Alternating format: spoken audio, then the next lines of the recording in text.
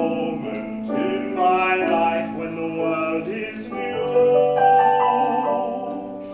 and the blessing I shall ask is that God will grant me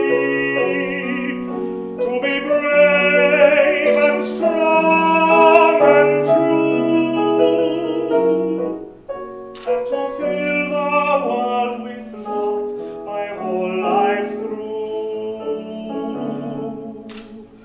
and to fill the world with love, and to fill the world with love, and to fill the world with love my whole life through.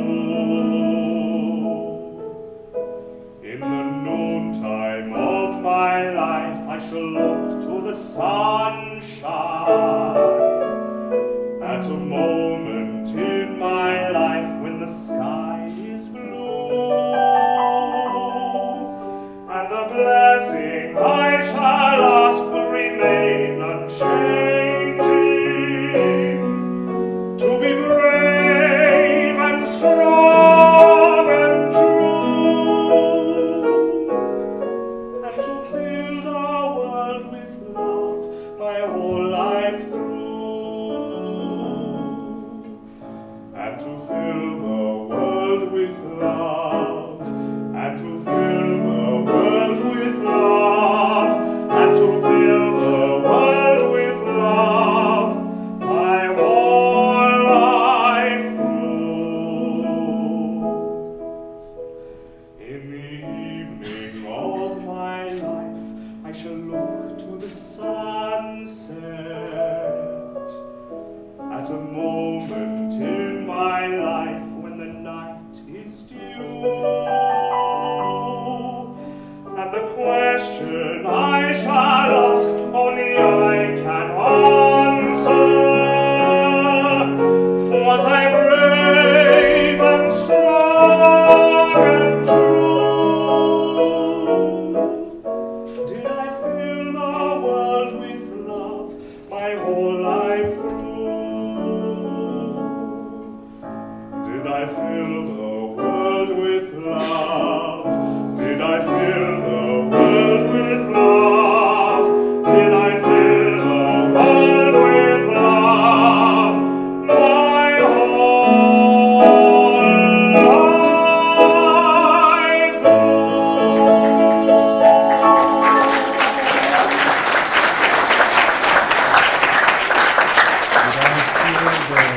Whole world with love.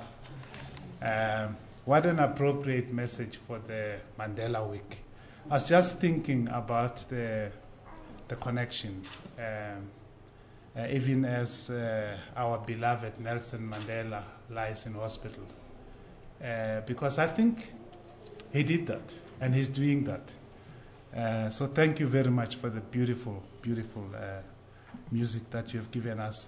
And I hope you won't refuse when we call you again to sing. Professor Daniel van Lille, Executive Dean of the Faculty of Management. Professor Theo Felsman, Head of Department.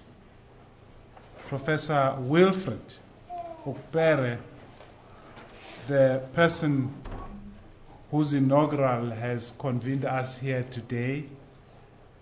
I note in our midst several other important visitors. I was made to understand that my good friend Professor Larry Obi, DVC Academic Affairs from the University of Fort Hare is here. Is he here? Hey, my friend, welcome. Yeah, thank you. It's good to see you. I also want to acknowledge in our midst Professor Gert Ruot, Dean of Research in the Faculty of Management, Professor Jane Spowart, Dean of Teaching and Learning, Dr. Godley Otto and his wife. They come all the way from the University of Port Harcourt in Nigeria. Welcome. I want to welcome Professor Werner Havenga from the Northwest University.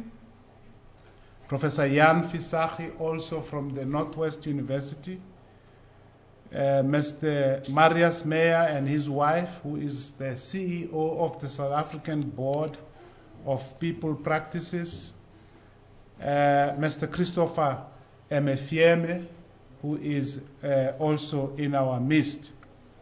From the Ukpere family, I would like to acknowledge the presence of Mrs. Celestine Ukpere, wife of Professor Wilfred's late brother, and her late daughter, Mrs. Maria Ukpere, also who should be in our midst. Then, closer to home, Mrs. Gladys Ukpere, the wife of Professor Wilfred Ukpere, Miss Helen Ukpere, the daughter, as well as the three sons, Wilfred, William, and Wintley. It's a family where the men dominate, very patriarchal family. Ladies and gentlemen, my name is Tinyiko Maluleke. I am the DVC Internationalization, Advancement and Student Affairs at the University of Johannesburg. It is my singular pleasure to welcome you to UJ, an international university of choice anchored in Africa, dynamically shaping the future. You will agree with me that in the life of a scholar or an academic, few occasions are as significant as the occasion of professorial inauguration. Inasmuch as it is often said colloquially that life begins at 40, for scholars and academics, one could say life begins at the moment when one becomes a professor.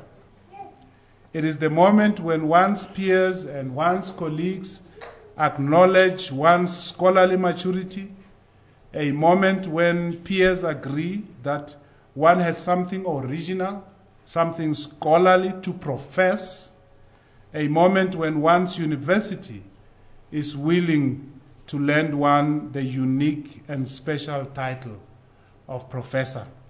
Although I see that nowadays there are DJs who call themselves professors.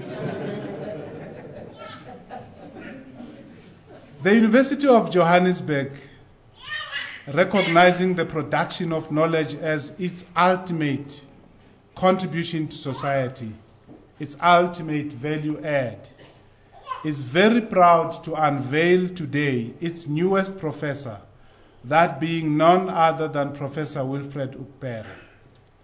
And it is now my pleasure to request the Executive Dean of the Faculty of Management to step forward to introduce Professor Wilfred Ukpere to us before he addresses us. Professor Van Lille.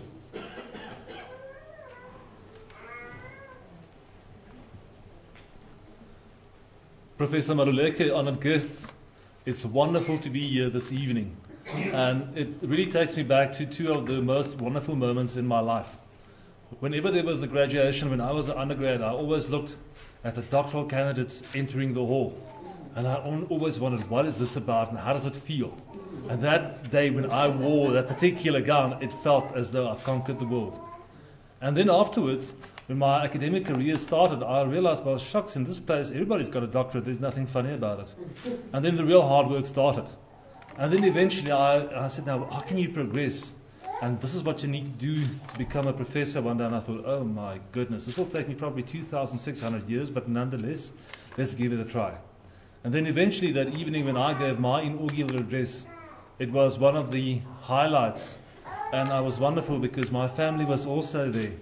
And so Wilfred, I think the point is, in mind, in heart and in spirit, we are with you and your loved ones tonight to celebrate this remarkable achievement and to witness this great step in your career journey. It's wonderful to have all of you tonight with us.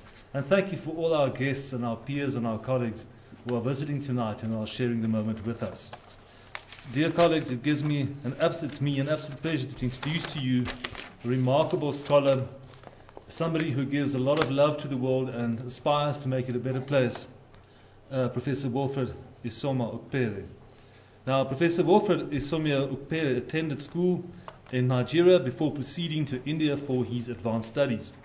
He obtained his Bachelor of Commerce and Masters of Commerce from Punjabi University in Patala, India.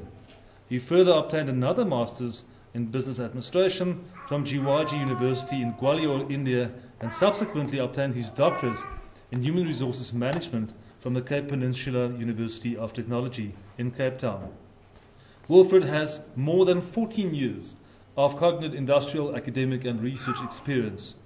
He has worked at the Radical Pharmaceutical Company in India, the Central Institute of Management in Ambala, the Central Bank of Nigeria in Abuja, and the Cape Peninsula University of Technology in Cape Town, where he lectured and served as Head of Department Entrepreneurship and Business Management.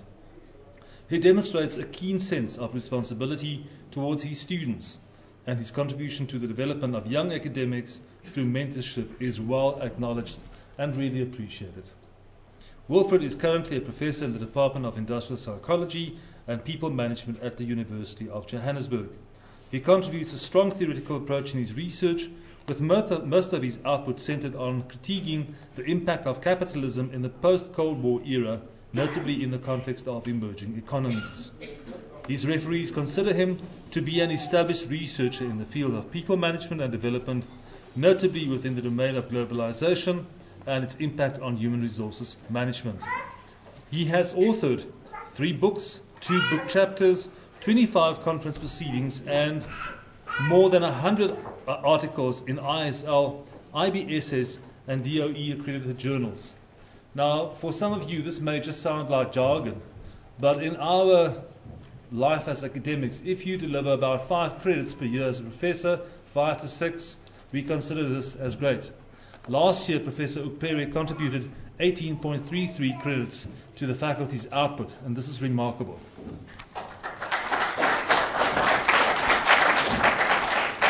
And with that, we will also later this year acknowledge our full professor as one of the top researchers in the faculty. Wilfred Ukpere is also an NRF-rated researcher. This means the National Research Foundation's ratings, and he has received numerous research-related awards in recognition of his research contributions from the CPUT, UJ, the NRF, and the Iona College in the USA. Wilfred demonstrates an ability to secure vital partnerships with local and international research collaborators, particularly in India and Northern Africa. He serves on the research committee of the Human Resource Research Initiative of the SA Board of People Practices. And Marius, it's great to have you in the team here tonight. He also acts as an external examiner for postgrads and as an external moderator for several universities. He's a visiting academic to several international institutions, such as Punjabi University in Patala, India, Spiru Haret University in Romania, the University of Cologne in Germany, the University of Port Harcourt, the University of Benin, the University of Lagos, and Convent University in Otta. He served as a scientific reviewer for several academic journals and international conferences. He is an editorial advisory board member for several academic journals, including the International Journal of Social Economics, this is the Emerald Insight Journal, and the journal Communication Kamla Raj. He is the chief editor of the Journal of Management and Technology, editor-in-chief of the African Journal of Business Management, and currently the co-editor of South Africa's Journal of Human Resources Management. He is married to Gladys, and it's so good to meet you tonight and the family, who is a chief professional nurse and a midwife, and they have 4 children, Helen, Wilfred, Williams, and Whitney.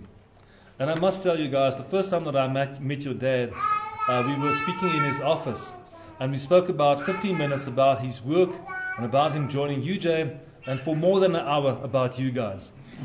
So Gladys, to you and the family, kids, thank you very much for supporting him through the years, and thank you for availing his time to us so that we can grow a new generation. Ladies and gentlemen, it is an absolute pleasure to introduce you to Wilfred Ukpere.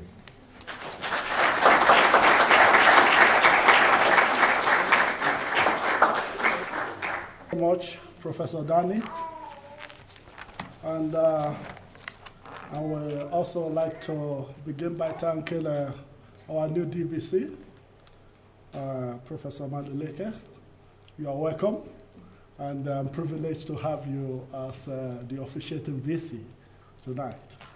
And also, I would like to also thank Professor Kwedzi, my very good friend, and the most stubborn and crazy professor in my department. so, thank you and for going along with me tonight. And I would also like to thank my head of department, that is Professor Theo Wetzman, who has been so supportive as my head. And all colleagues, friends that are gathered here tonight, I say thank you very much. I'm very, very happy and pleased to have you here because I know that you have so many other important things to be doing by this hour that you decided to boycott most of those activities to be here with me tonight. Thank you once more. Thank you very much. In terms of this inaugural address, I would like to dedicate this inaugural address to my dad, that is my parents, that is Mr. and Mrs. J.N. Ukpere. My dad has been an inspirator in so many ways to me, and I'm also dedicating this inaugural address to my late senior brother, Mr. Matthew Ijoma Ukpere, and the wife is here. He has been my mentor also during my study days in India.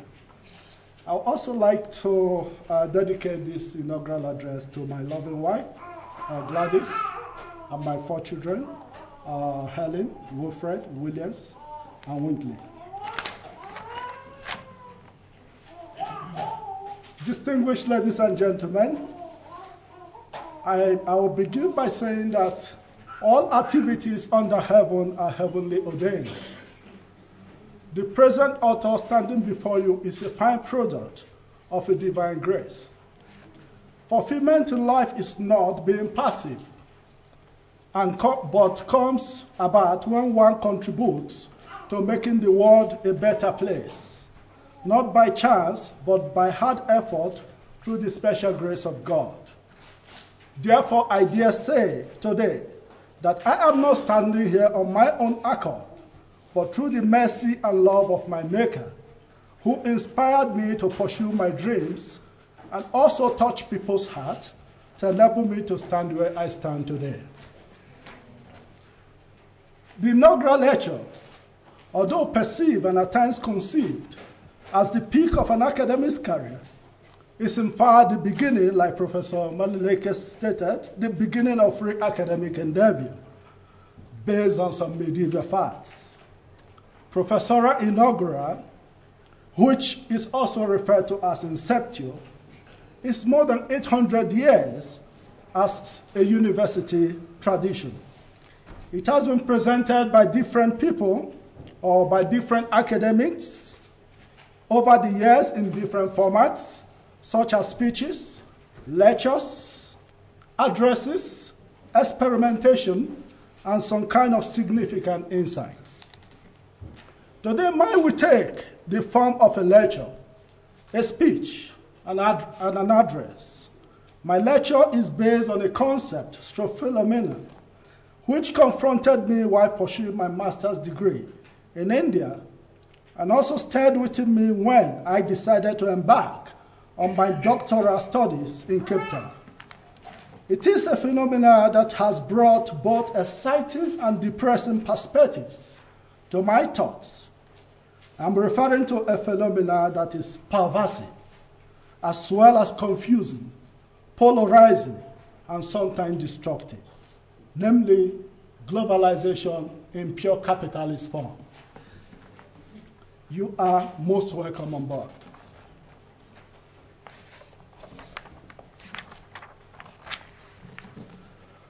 The collapse of the Soviet Union in 1989 and the fall of the famous Berlin Wall heralded a neoliberal economic system known as globalization, which was postulated to address the problem of humankind on a global scale. This development saw nations, particularly developing ones, rushing to infuse themselves into the capitalist global system, which was reflected by the opening of borders to the transnational juggernaut of capitalism. Indeed, Turner reports the late 1990 and the first half of 2000 marked the apogee of a sort of market triumphalism, a confidence at least among Western elites that capitalism, and in particular American free market capitalism, was the universal answer to economic problems. This specific capitalism bears little resemblance to the earliest one, hence full-blown global capitalism appeared after the defeat of contending ideologies in Russia, Eastern Europe, and other parts of the world. Scler declares, by the early 1990s, ruling groups in all the countries of Eastern Europe had abandoned communism and were trying in a variety of ways to insert themselves into the capitalist global system.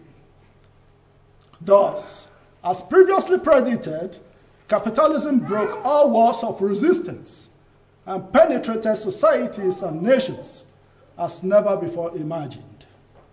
Even nations such as India and China, which were one time sworn enemies of pure capitalist system, finally succumbed to the political ideology of capitalism.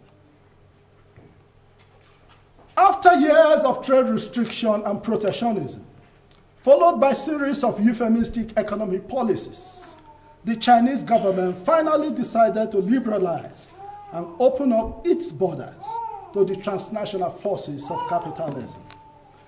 The same can be said of India, as Evans observes. By the 1990s, even an Indian government claiming economic nationalistic credentials had succumbed to the economic transnational practices of capitalist globalization and had opened up its economy. During the same period, a French socialist government privatized more state assets in 4 years than any government had done previously in economic history. The successes that were achieved in the USA, Britain, and other nations that embraced the capitalist system, and the weak performances by nations that adopted its alternative, gave powerful credence to the notion that neoliberal capitalism was the best of all options. In other words, capitalism was highly acknowledged as the best and only option to propel any global economic agenda. Even the present author can still recall being cautioned a few years ago by a colleague, Professor Brian Rust, at the Cape Peninsula University of Technology, that his statement could be dangerous when he remarked, there could still be the possibility of a complementary relationship between capitalism and socialism. The silent moment of a particular system should not be construed as the end of that system. Otherwise, a battle line could be drawn, and it may as well not be incongruous to assert that positive socialism lurks at the corner, waiting to mark the circumstantial, inexplicable fall of capitalism. In another peer-reviewed academic engagement, Professor Madu Sase seemed to concur with Professor Ross' reservation when he queried, would violent conflict, terrorism, and intensification of anti-globalization demonstration not be the natural fallout of the uneven or lopsided gain of capitalism, rather than the revival of positive socialism as predicted in the study? Would the predicted resurgence of positive socialism enact another ideological confrontation between capitalism and socialism as claimed in the study? This is clearly an implausible assumption. Hence, the skepticism of these eminent scholars may not be incredible, since the ovation was high for capitalism as the only goals that lay the golden egg. Indeed, a victory, at least, for Reaganomics and Thatcherism, which gave birth to TINA. When I talk about Tina, I'm not referring to anybody called Tina here or my sister Tina. It's just an acronym for there is no alternative. No alternative to capitalist global system. Therefore, almost in conformity with earlier predictions, other alternative economic configurations were irrevocably declared dead. Derindorf states, the point has to be made unequivocally that socialism is dead and that none of its variants can be revived for a world awakening from the double nightmare of Stalinism and Bolshevism. Giddens asserted that the idea of burying socialism has become a reality. Slabert states, the Russian bear is dead and buried. Floundering in its wake is a confederation of states desperately trying to come to grip with a market economy. Two of the mourners at the funeral, Comrade Mars and Lilly, were seen wearing expressions of astonishment and bitterment, disillusioned by the fading out of one of the world's primary ideologies. In the United States and certain other capitalist nations, the triumph of capitalism was greatly celebrated, culminating in Francis Fukuyama's position that the triumph of capitalism over other alternative economic systems marked the end of history. However, Harvard professor Samuel Huntington believes that the scenario could best be captured by the clash of civilization. In his view, the future will be decided not by a confrontation between social theories and political orders, as in the days of the Cold War, but by conflict of religious and cultural origin between civilizations. The above assertion could presumably be linked to the current resistance in many parts of the world, as presently witnessed in Iraq, Iran, North Korea, Afghanistan, and Somalia, although these were considered by the present author as pockets of resistance in the face of turbo, triumphant capitalism.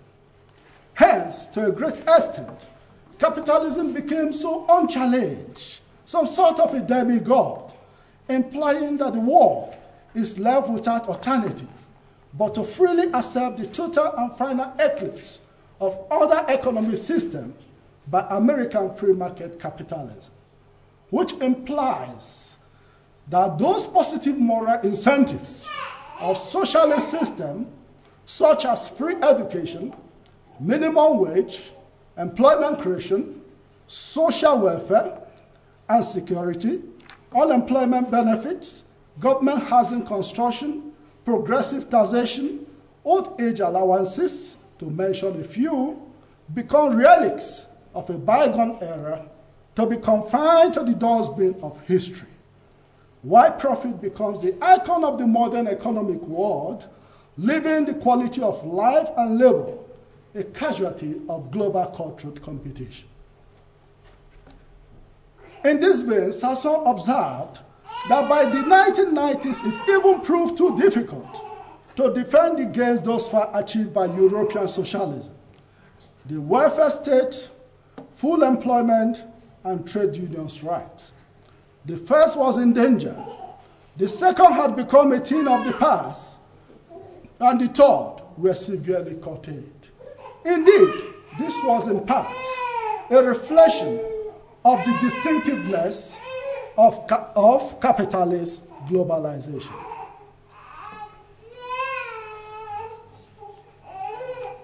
Distinctiveness of globalization. Numerous authors have expressed their views about globalization. Some have dubbed it as global capitalism, while others have called it globalization of capitalism or capitalist globalization. Hall et al., in concordance with many others, believe that our world is being remade. Mass production, the mass consumer, the big city, big brother state, the sprawling housing estate, and the nation states are in decline. Flexibility, diversity, differentiation, and mobility, communication, and decentralization, and internationalization are in the ascendance. In the process, our own identities, our sense of self, our own subjectivity are being transformed. Before progressing, it will be necessary also to emphasize that views concerning globalization were quite polarizing and confusing from the onset.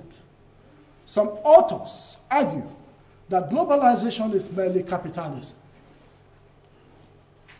while others believe that globalization is simply internationalization. However, there are others also who believe that it is merely a product of technological explosion. Another school of thought argue that it is a result of deterritorialization or supra-territorialization.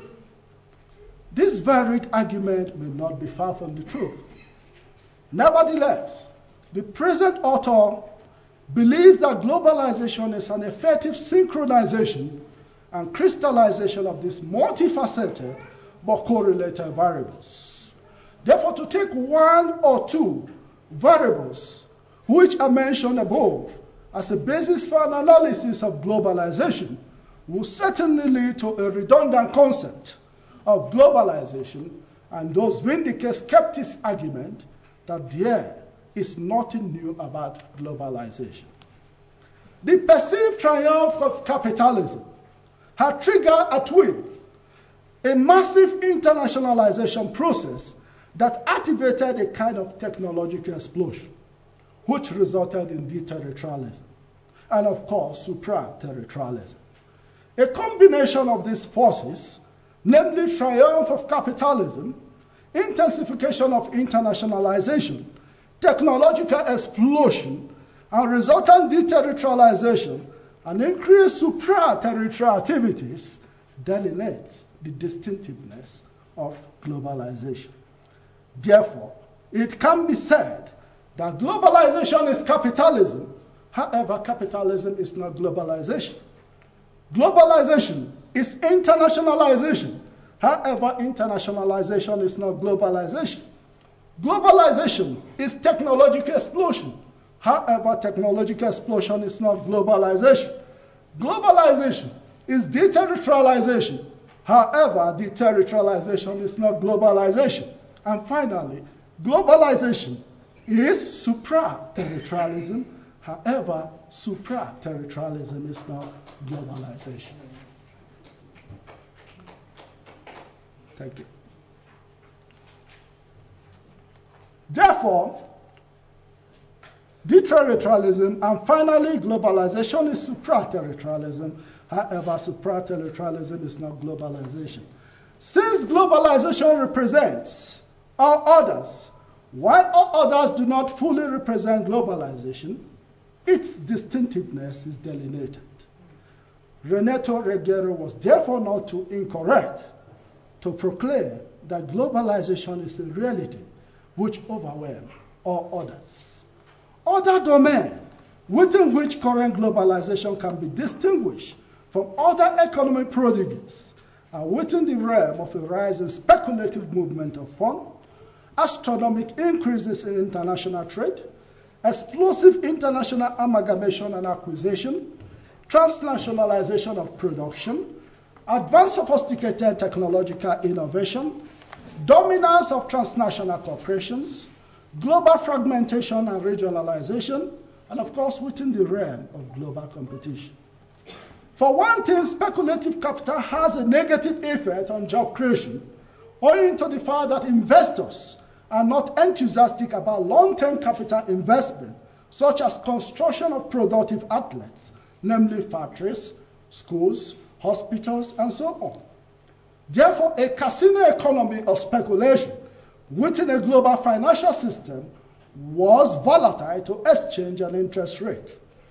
The state of affairs resulted in widespread economic crisis, as witnessed in the 1994-95 Mexican peso crisis, the 1997-98 Southeast Asian economic crisis, and to an extent the current 2007 today global economic meltdown with adverse consequences on human resources. The current meltdown has resulted in the worst recession ever witnessed and has adversely impacted on international trade in spite of the fact that previous increases in profitable international trade owing to pervasive trade liberalization and border porosity within a transnational dispensation could not produce any positive result in the area of job creation. Moreover, astronomical international trade reflected an unequal combat between the North and some certain economies. Hence, major governments, particularly in the South, have attempted to attract FDI, which is foreign direct investment, through the encouragement of merger and acquisitions activities, which has become a strategy for corporate competitive survival within a global economy. However, it can be argued that a majority of the M1A activities were achieved at the expense of the majority of humankind, namely workers, through rigorous re-engineering. Most organizations fail to place the interests of workers at heart when considering M1A,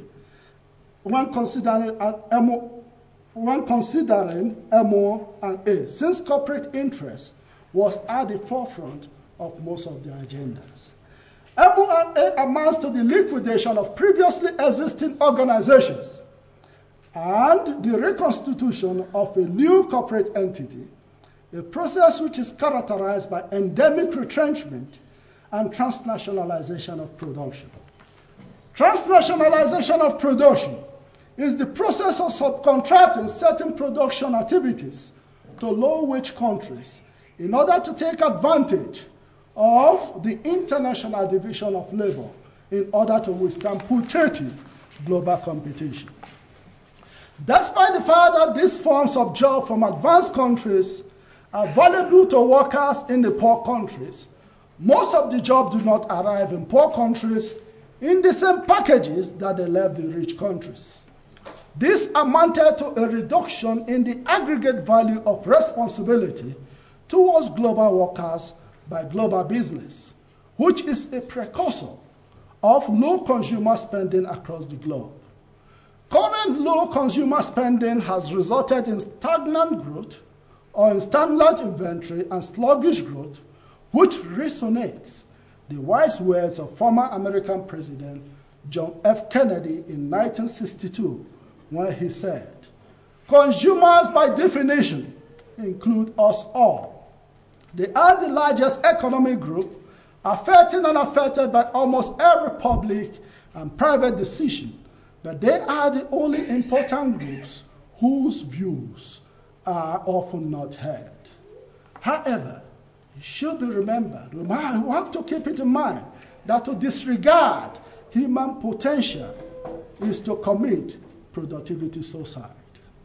Moreover, the concentration of economic power in few hands within the global economy has resulted in monopoly capitalist tendencies and a mismanagement of the world resources, as the current global economic crisis illustrates. At this junction, it will be worthwhile to pause and reflect on labor utilization in the era of capitalist globalization. Ukpere points out that it was marked by a growing downward spiral on wages and working conditions, deliberate job destruction and losses, a race to the bottom in labor standards, unrelenting corporate mergers and acquisition, flexibilization and casualization of employment relationship, poor training / expenditure on workers, huge expenditure on advertisement and sales promotion, restricted labor mobility, labor exploitation and abuse in the export processing zones, abusive labor relationship, industrial action, violent protests and employee killings, increasing crime, congested jail, forced labor and child labor, footloose speculative capital, rapid technological change with adverse impact on workers, erosion of labor unions' powers, and demotion of industrial democracy. It is important to note that technological advancement within the global village have accelerated the number of visual corporations. Current visual corporations promise a reduction of the labor force as more and more purchases can be electronically manipulated. In addition, more corporations are empowered to send their data processing to any part of the world that can do the work at a cheaper rate. This is arguably the same story of the race to the bottom concept, which is detrimental to global workers as they underbid themselves. Furthermore, the Visual Corporation does not promote industrial democracy as it deals with invisible workers. Also, it does not promote unionism, which is an essential ingredient for collective bargaining and industrial amity. The absence of workers' representative and indeed industrial democracy has laid a solid foundation for labor exploitation, the outcome of which is endemic unemployment, inequality, and poverty in the era of globalization.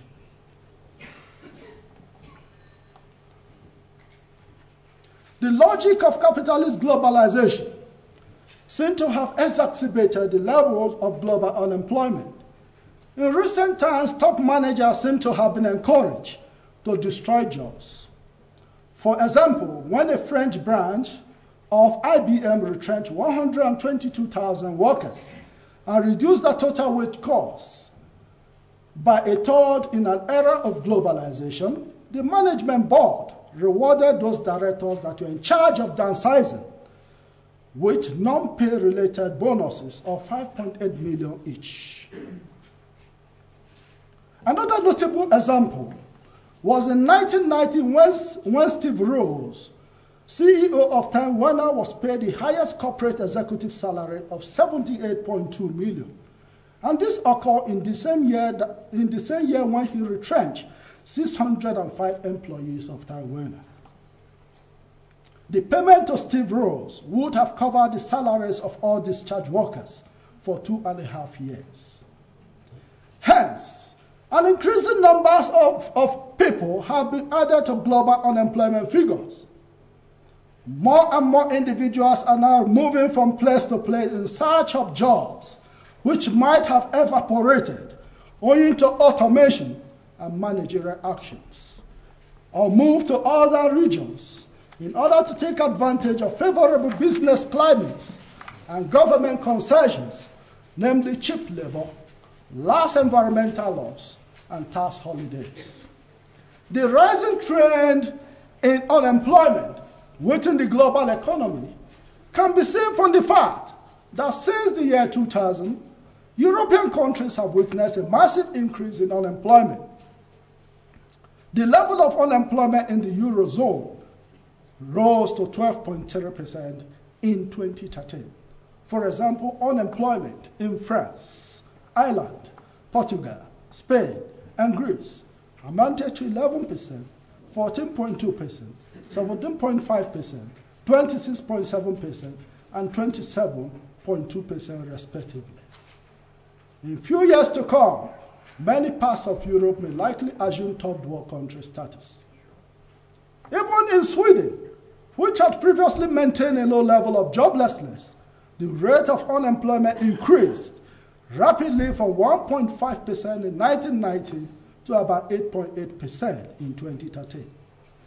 In the UK, anxiety disorders seem to have infiltrated workplaces, as more than 1 in 10 workers fear that the economic meltdown could cost them their jobs.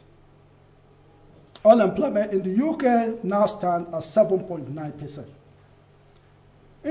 Interestingly, Austria and Germany have maintained some level of stability at 4.7% and 5.3% in terms of employment rates, respectively. This could be attributed to their government effective policies. Perhaps there is a need for other countries to find out what they are both doing right. In the USA, about 12.2 million people are unemployed. Recently, the public sector shared about 13,000 jobs, while the rate of unemployment stands at 7.8%. It is indeed true that particularly during the last 2 or more decades, the labor market in developed economies have exhibited unfavorable tendencies when compared to previous decades which were known as the Golden Age. In terms of Africa, within a capitalist global system, the situation is acute. According to the International Labour Organization, about 11.7% of sub-Saharan African youths are unemployed. The youth unemployment rate in North Africa is high at 23.7%, while about 46.9% of African youths are inactive. In South Africa, for example, several female job seekers have often become victims of violent crimes owing to joblessness in the country. At a figure of 25.2%, more than a quarter of South African workers are currently jobless. Already about 4.6 million South Africans have become jobless in the first quarter of 2013. More than 66,000 jobs were lost in the trading sector during the last quarter alone. Of the 50 million South Africans, 2.3 million have become discouraged job seekers, and more than 12 million are economically inactive. Among the unemployed, 57.4% has less than secondary education, 49.1% are female, and 70.7% are between the age of 15 and 35 years. The discontentment among workers owing to job losses and poor working conditions is a reflection of the growing number of industrial unrest incidents witnessed in South Africa in recent times. Violent industrial action could be the outcome of poor industrial relations in an era of capitalist globalization. For example, South Africa has witnessed several violent industrial action incidents from 2006 onwards, culminating in the recent industrial action at Marikana in 2012, which led to the massacre of more than 34 mining workers by the South African Police Services. It should be recalled that around 2006-7, the South African Police Services had contemplated engaging in industrial action if their plight remained unchanged. One wonders what would have happened in South Africa if such a strike was allowed to ensue. South Africa is not the only case where the police force had thought of the idea to strike. Even the Nigerian police force, one of the poorest paid police forces in the world, had contemplated industrial action, but later backed down, realizing full well what Nigeria would have turned into before the strike was over. Still on Nigeria, globalization ecstasy seemed to have made a particular previous administration to assert that it is not the responsibility of the government to create jobs. However, ideally, job creation is one of the crucial roles of the government. In other words, individuals with specific skills may become jobless when there is paucity of opportunity within a given society. For example, in Nigeria, the textile industry, which was the largest employer of labor, has folded. The textile companies, which totaled about 145 in the 1980s, have created millions of jobs for people. However, capitalist globalization, which some refer to as financialization, seems to have made the financial sector more buoyant than the productive sectors in Nigeria.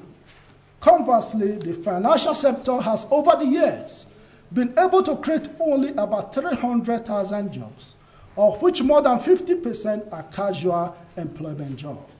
This is quite meager when compared to the jobs that were previously created through the productive sector.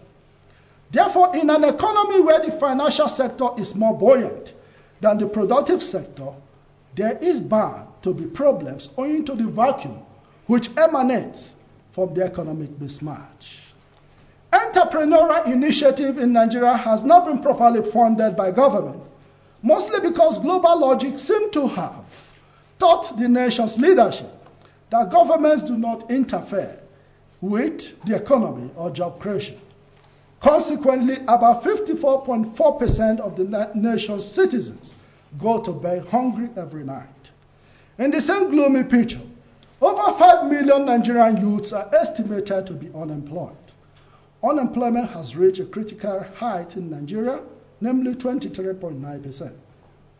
The everyday sight of the growing armies of unemployed youths who roam the street with despair written all over their faces attests to the gravity of the job market situation. In the absence of any national security system to cater for the jobless, more people will turn to crime. Indeed, there is a global relationship between retrenchment, unemployment, and crime. Rising unemployment increases the number of idle persons and hence the number of criminals.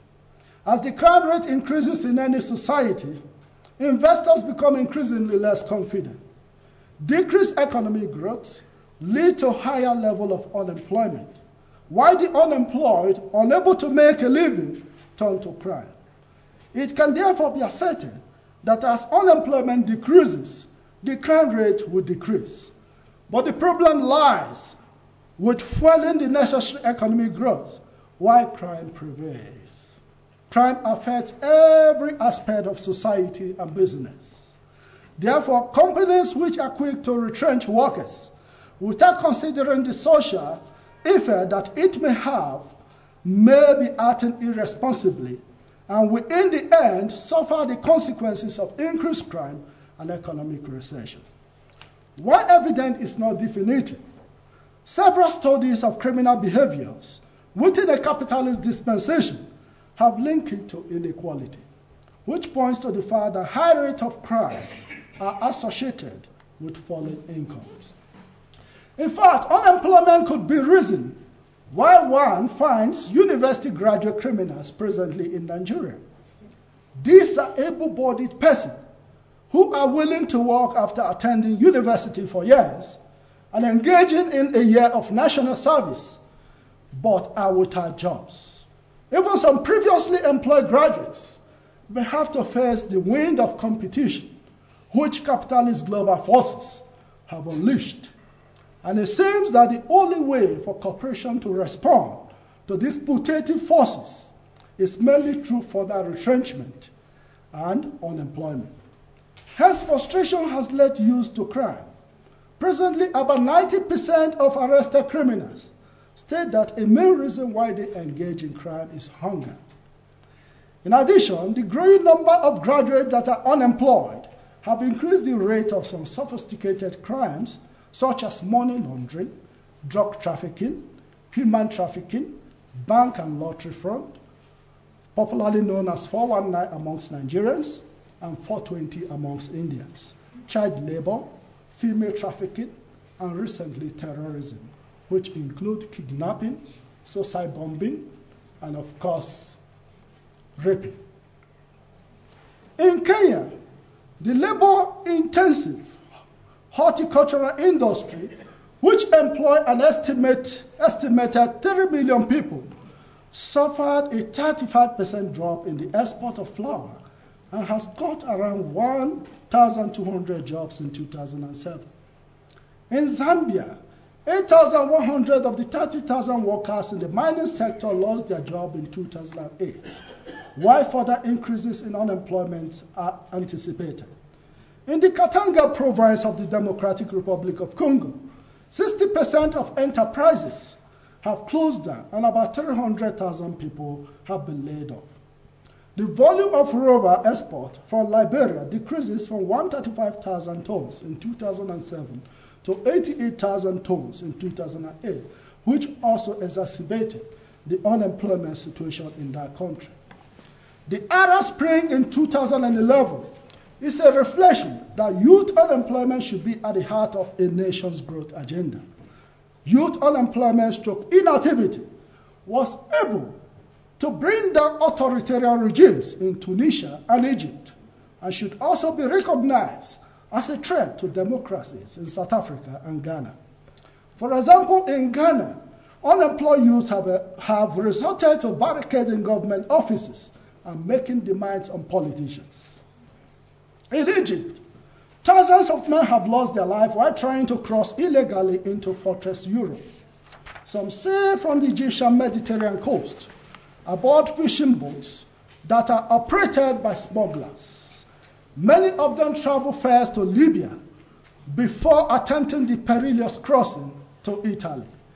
The main reason why they undertake so dangerous and excruciating journey are the same which drive illegal migrants from Nigeria, Togo, Ivory Coast, Republic of Benin, Congo DRC, Zimbabwe, and other African countries, namely unemployment, inequality, poverty, and lack of opportunities. The right to gainful employment was indeed one of the fundamental rights of every individual, which is enshrined by the UN Charter of Human Rights as far back as 1945. However, it is a pity that the current global capitalist logic have exacerbated the erosion of this fundamental right of the working person and expanded the level of inequality in societies. The disparity between the global rich and the poor continue to expand. According to Oxfam, the annual income of the world's 100 richest individuals is enough to end global poverty 4 times over. In a world of about 6.7 billion people, 80% live on less than $10 per day. 5% of global income is generated by the poorest 40% of the world population, while conversely, the wealthiest 20% of the population generates 75% of the world's income.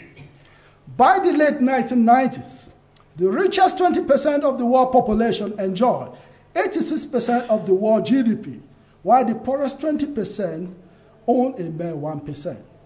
The income of the wealthiest 10% of the world's household is more than 80 times the purchasing power of the poorest 10%. This disparity is a product. This disparity is a product of the rich getting richer and the poor getting poorer, a trend which affects developed countries but is severe among developing nations, with large section of the population being in sub-Saharan Africa, East and South Asia, Latin America, while the post-communist states are forced even further into abject poverty. Lloyd notes that half of the global population, roughly 30 billion people, live in abject poverty. Nearly half of these, 1.2 billion in 2000, live in utter destitution, on less than $1 a day, in danger of death by starvation or related diseases. Access to safe drinking water is unknown to 1 billion people. 2.4 billion people have no adequate sanitation. The consequences of this poverty are manifested in the form of increasing early mortality, diseases, malnutrition, prostitution, child labor, displacement, and forced migration, the violence of social breakdown, state social control, and frictional war, acute risks and uncertainty, environmental degradation and vulnerability, as well as loss of existential material security. The top 500 richest people currently own 1.54 trillion, which is more than the entire GDP of Africa. It is ironic that Africa has one of the world's richest concentration of minerals and precious metals, yet some 30 million of its people live on less than $1 a day. In the case of Africa, inequality is worsened when growth, which creates wealth, is not accompanied by decent jobs. The sort of growth that distributes wealth, foster consumption, and drive investment. A study by the UN Economic Commission for Africa reveals that focusing on economic growth alone might not be the best way to have poverty by 2015. The study further states that a crucial factor in the equation is income inequality. Because it is not so much the growth figure themselves that matter, but the fact that economic growth is intricately linked to unequal income. In fact, poverty reduction or escalation is determined by levels of inequality in society. Thus, even if there is growth in a country, the way that income is distributed is vital. Nevertheless, in many African countries, growth in national income rarely trickles down to the poor workers. In South Africa, for instance, More than 22 million people live on average on less than 144 rand, about $15 per month. The poorest 40% citizens remain overwhelmingly blacks, female and rural. 60% of female-headed households are poor versus 31% of male-headed households. 2 out of 3 children live in poverty in South Africa, which renders South Africa one of the most unequal societies on earth. In Nigeria, where some politicians earn more than the US president, workers are comparing their difficult conditions with the affluence of the elite members of their society. Another case in point is Burkina Faso, where thousands of trade unions shut down economic activities 4 times in 2005 through a series of national protests over low salary, high prices, lost jobs, inadequate social benefit. One of the union's leaders, Bakary Molango, decried workers' rampant pauperization as opposed to the scandalous and ostentatious lifestyle of high government officials. According to Balema, the gap between the rich and the poor is widening ever more. Such a situation is all the more insupportable. In the midst of relatively high economic growth rates, which have been mainly for the rich, the workers have a right to their share of the national wealth, which according to the government grew in 2005 by 7%. Another commentator added, Burkina is running the risk of a social explosion of unpredictable consequences. The dangers are all greater because endemic poverty exists alongside visible signs of wealth. Some take a plane to get treated for hay fever, while others die because they cannot afford malaria treatment. Elsewhere in Africa, similar development is also instigating growing concerns. For example, in Senegal, a boom in the housing construction in Dakar has led to the emergence of middle class. Meanwhile, instability and poverty are gaining ground at the other end of the social class. NIS traces income inequality in South Africa to a lack of skill and education by certain sections of the labor force. She therefore advises that if education is the source of high income inequality in South Africa, the best way to address this issue is to make a concerted effort to increase quantity and quality of schooling among all South Africans. Inequality has indeed widened in Africa, with a tiny section of the population getting richer, while a greater number of people are forced into abject poverty. Here really echoes the words of wisdom of our icon, Nelson Mandela. Combating inequality is an ethical and moral imperative. Massive poverty and obscene inequality is such terrible scourge of our times in which the world boasts breathtaking advances in science, technology, industry, and wealth accumulation, that they have to rank alongside slavery and apartheid as social evils. And in one of my papers, I try actually to explicate to people that apartheid is not just the apartheid that existed in South Africa before the dawn of democracy in South Africa. Apartheid is everywhere. The segregation between the rich and the poor is worse than apartheid. The segregation in society, if you go to America, there are gated and fenced estates where they cannot actually mingle with the downtrodden. That is more than apartheid. So let us just keep that in our minds.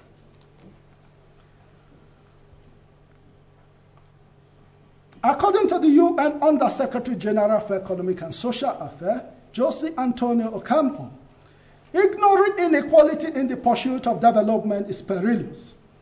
Focusing exclusively on economic growth and income generation as a development strategy is ineffective, as it leads to the accumulation of wealth by a few and deepens the poverty of the many.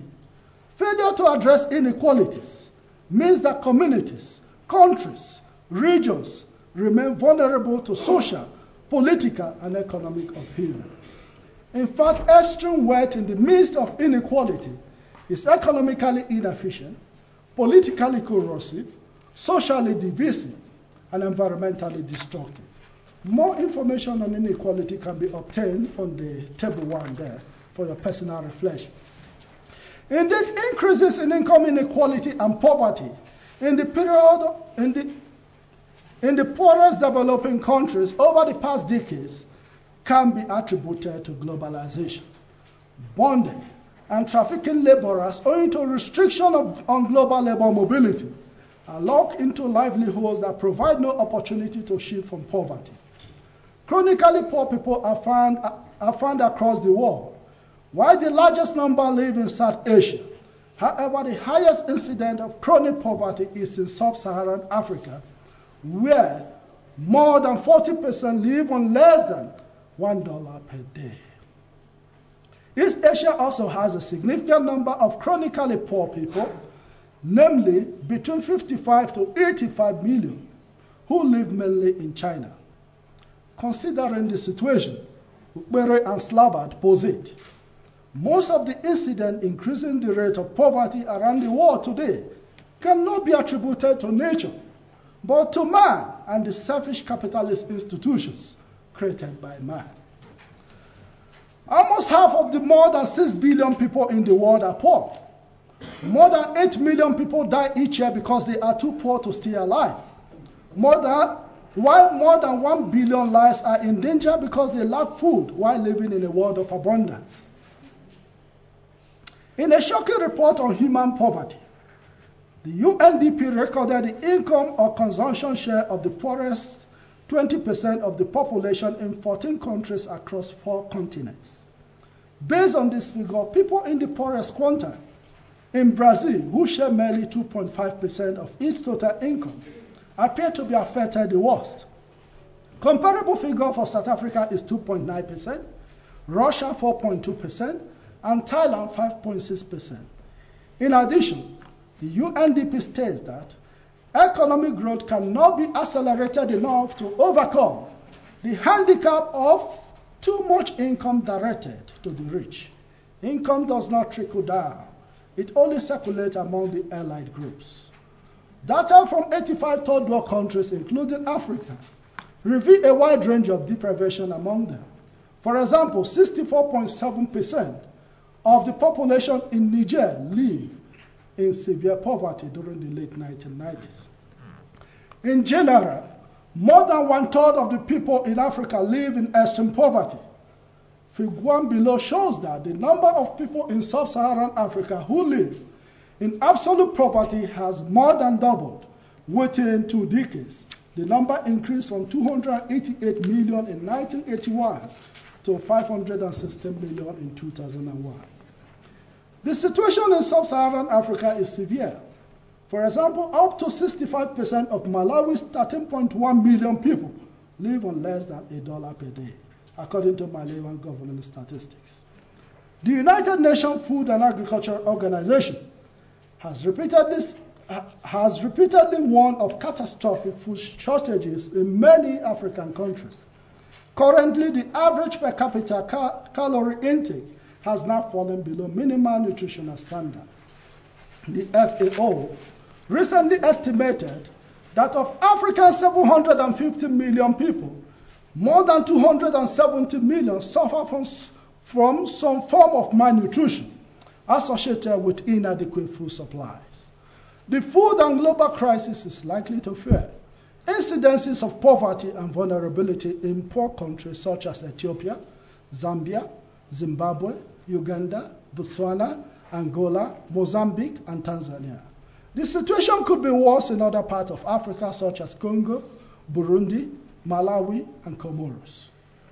Despite the fact that most poverties in Africa are attributed to drought, famine, internal strife, wars, and HIV/AIDS, it must be stated here again that capitalist globalization has not spread the benefit of increased efficiency and openness that accompany it more evenly and equitably among individuals and nations. Therefore, within the domain of global unemployment, inequality, and poverty in the era of globalization, renewed problems of global competition, job termination, wage reduction, labor immobility, and technological displacement of workers have accelerated the rate of global unemployment, the corollary of which is endemic inequality and poverty.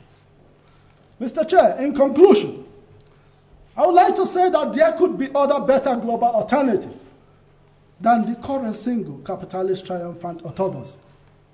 This particular view is reinforced by recurring protests and confrontations around the world, owing to increasing social and economic exclusion of a majority of the people from the benefit of globalization. Hence, based on the current deplorable social and economic situation, it would be erroneous to claim that all aspects of socialism is dead and buried, because to bury socialism in its entirety would be to bury unionism. To bury socialism would be to bury industrial democracy and economic empowerment. To bury socialism would be to bury government regulation and interventions. To bury socialism would be to bury harmonious industrial relations. To bury socialism would be to bury all alternative to the current world of exploitation, poverty, inequality, squalor, and diseases, unnecessary deaths, and hopelessness. It is true that socialism has failed. However, capitalism has failed woefully. Hence, the hope that is left is a renaissance of positive aspect of socialism in order to resuscitate capitalism. Therefore, a complementary and comprehensive ideological order is urgently required within the current global crisis, because it is only determined government action, which is orchestrated by strong sense of true nationalism, that can limit the worst effect of the current global economic meltdown. In concordance with the author's view, Turner states that the belief of capitalism and economic development help generate the ideas as well as the prosperity which characterize the developed world today. But en route, they generated the inequality and insecurity which almost blew up the post-facto progressive path. But capitalism was only saved by the emergence of the late 19th and 20th century of a countervailing force, which many capitalists oppose, a state powerful enough to redistribute economic opportunities and to provide collective goods, and intellectually competent enough to absorb and apply Keynes' intellectual revolution, a state which was the product of idea and political will rather than a natural and automatic product of capitalist system itself. Therefore, the state cannot continue to be a passive onlooker amidst economic mismanagement and industrial cacophony, because humans in search of peace and progress have surrendered their sovereign identity to the state. The state is indeed a fine product of human civilization and should be the authoritative supreme power, the actual sovereign who should formulate and execute the will of the people, while stimulating private initiative towards the full actualization of capitalist socialism. This will ensure an end to a single orthodoxy, namely capitalist globalism. Thank you for listening.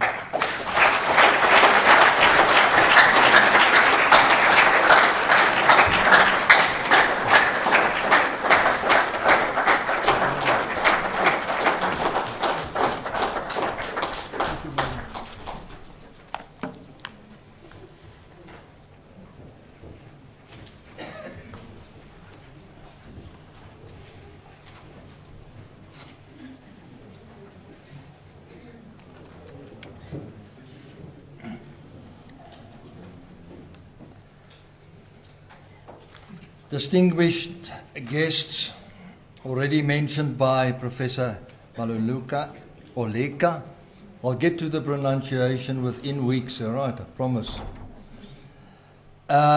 Especially Gladys, Helen, Wilfred, Junior, William is out, baby is out. Indeed, a prestigious moment, occasion. Thank you for everybody being here. I wish I could ask Wilfred himself what one could say possibly after a speech like this. Well researched and evidently you know something about the topic. Now, I at first wondered, why did Wilfred ask me to respond to a speech like this? And one can only get to one of two reasons as far as I'm concerned. The one is that he has something very seriously against me. The other one being that we might just have a good relationship and be good friends.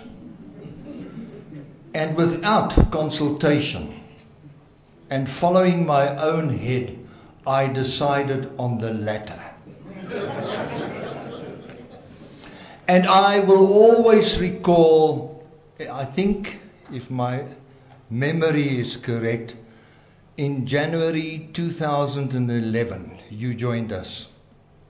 I went to his office. I had other intentions, but I looked him in the face and I said, Kunjane Wilfred, hoe hands wana manje? Wana funa se benza. You know, and he got a look on his face. And, well, he got up from his desk and he looked rather aggressive. And he started laughing. And ever since, whenever I get to his office, we have this little conversation.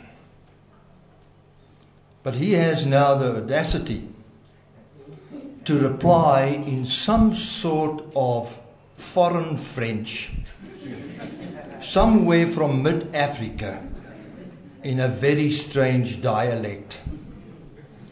So I can only gather from this that our relationship has grown simply because we don't understand one another.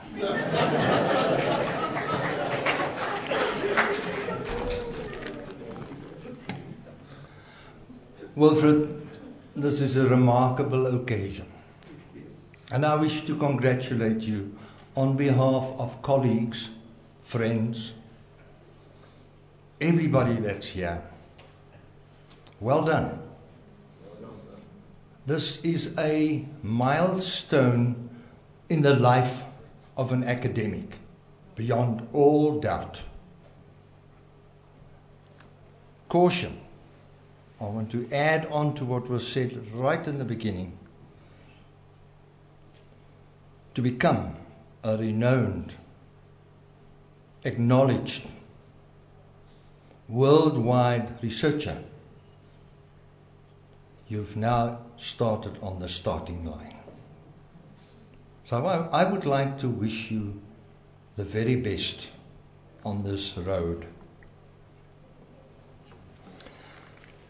And something really coming from my heart, and I know the colleagues in the department feel likewise.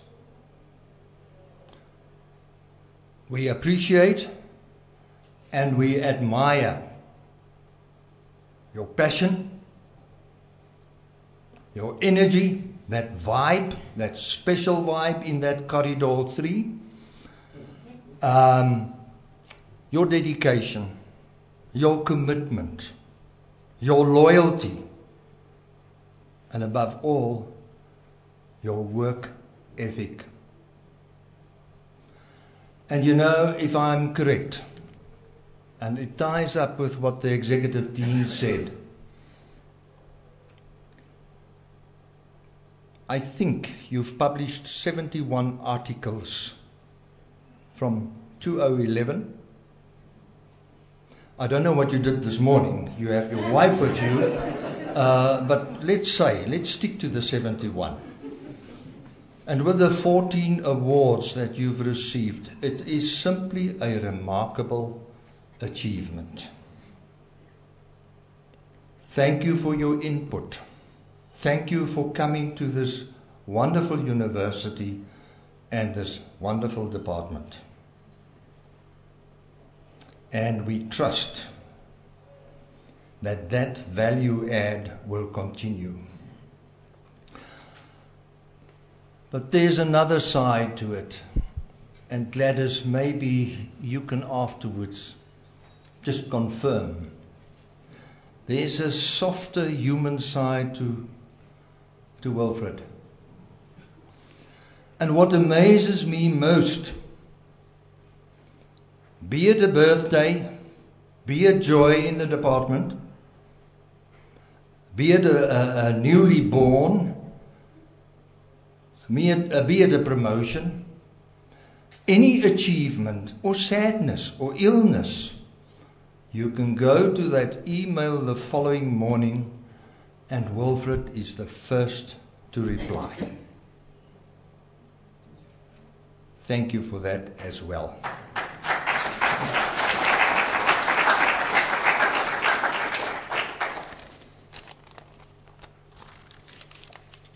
Wilfred, it's very difficult getting into this, but if you agree with what I say, and if it does make sense to you, I would like to beg you tomorrow morning at 6 o'clock in the office, let's get an article on what I have to say, all right? Before tea time, if that is possible. And this is what I have to say about the speech. And it's very short and to the point. And I decided not to repeat it in Zulu. Stick to plain, simple English. And I can only say, I was so highly intoxicated by your exuberant verbosity.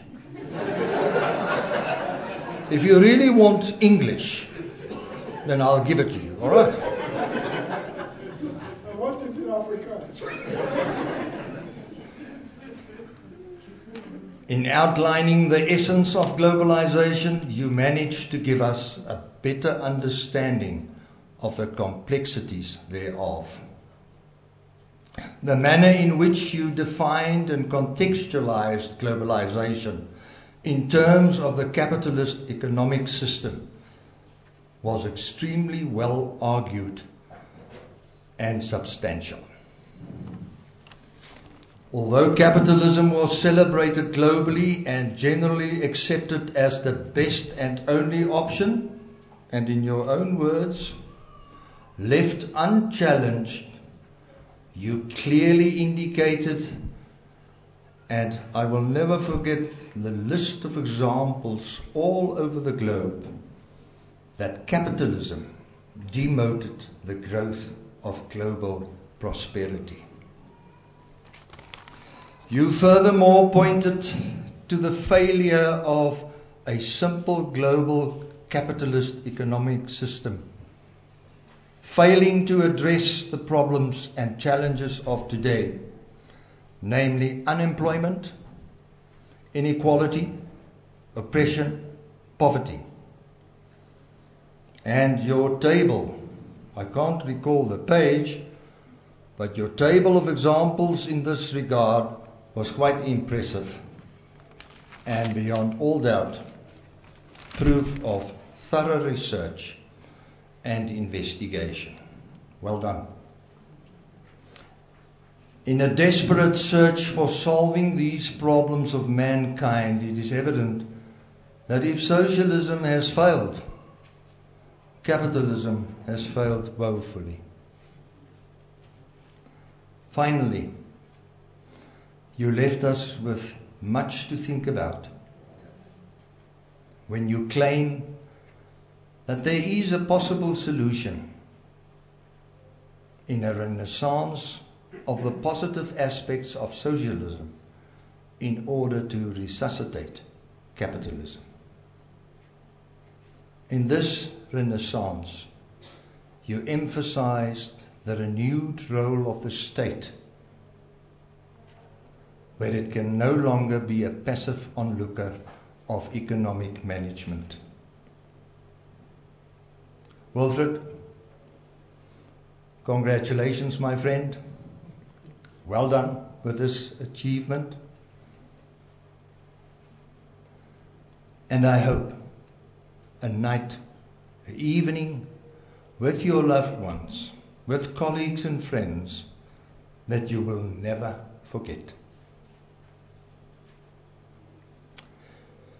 And indeed, the Department of Industrial Psychology and People Management and the Faculty of Management and UJ, we are all extremely proud of you. And we wish you and your family the very best. Thank you.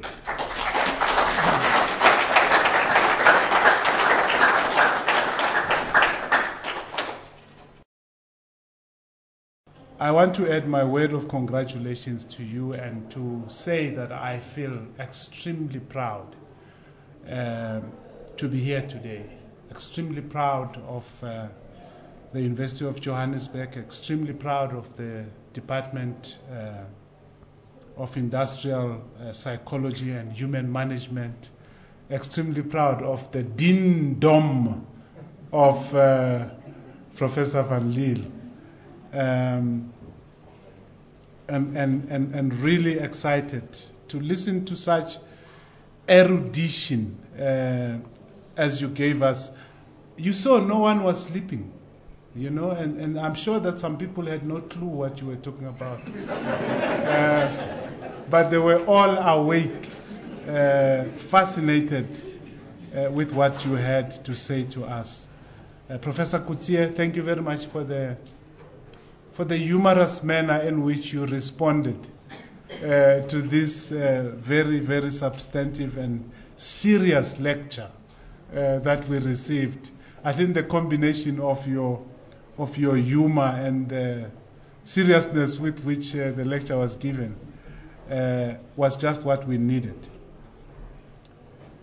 As a fellow scholar,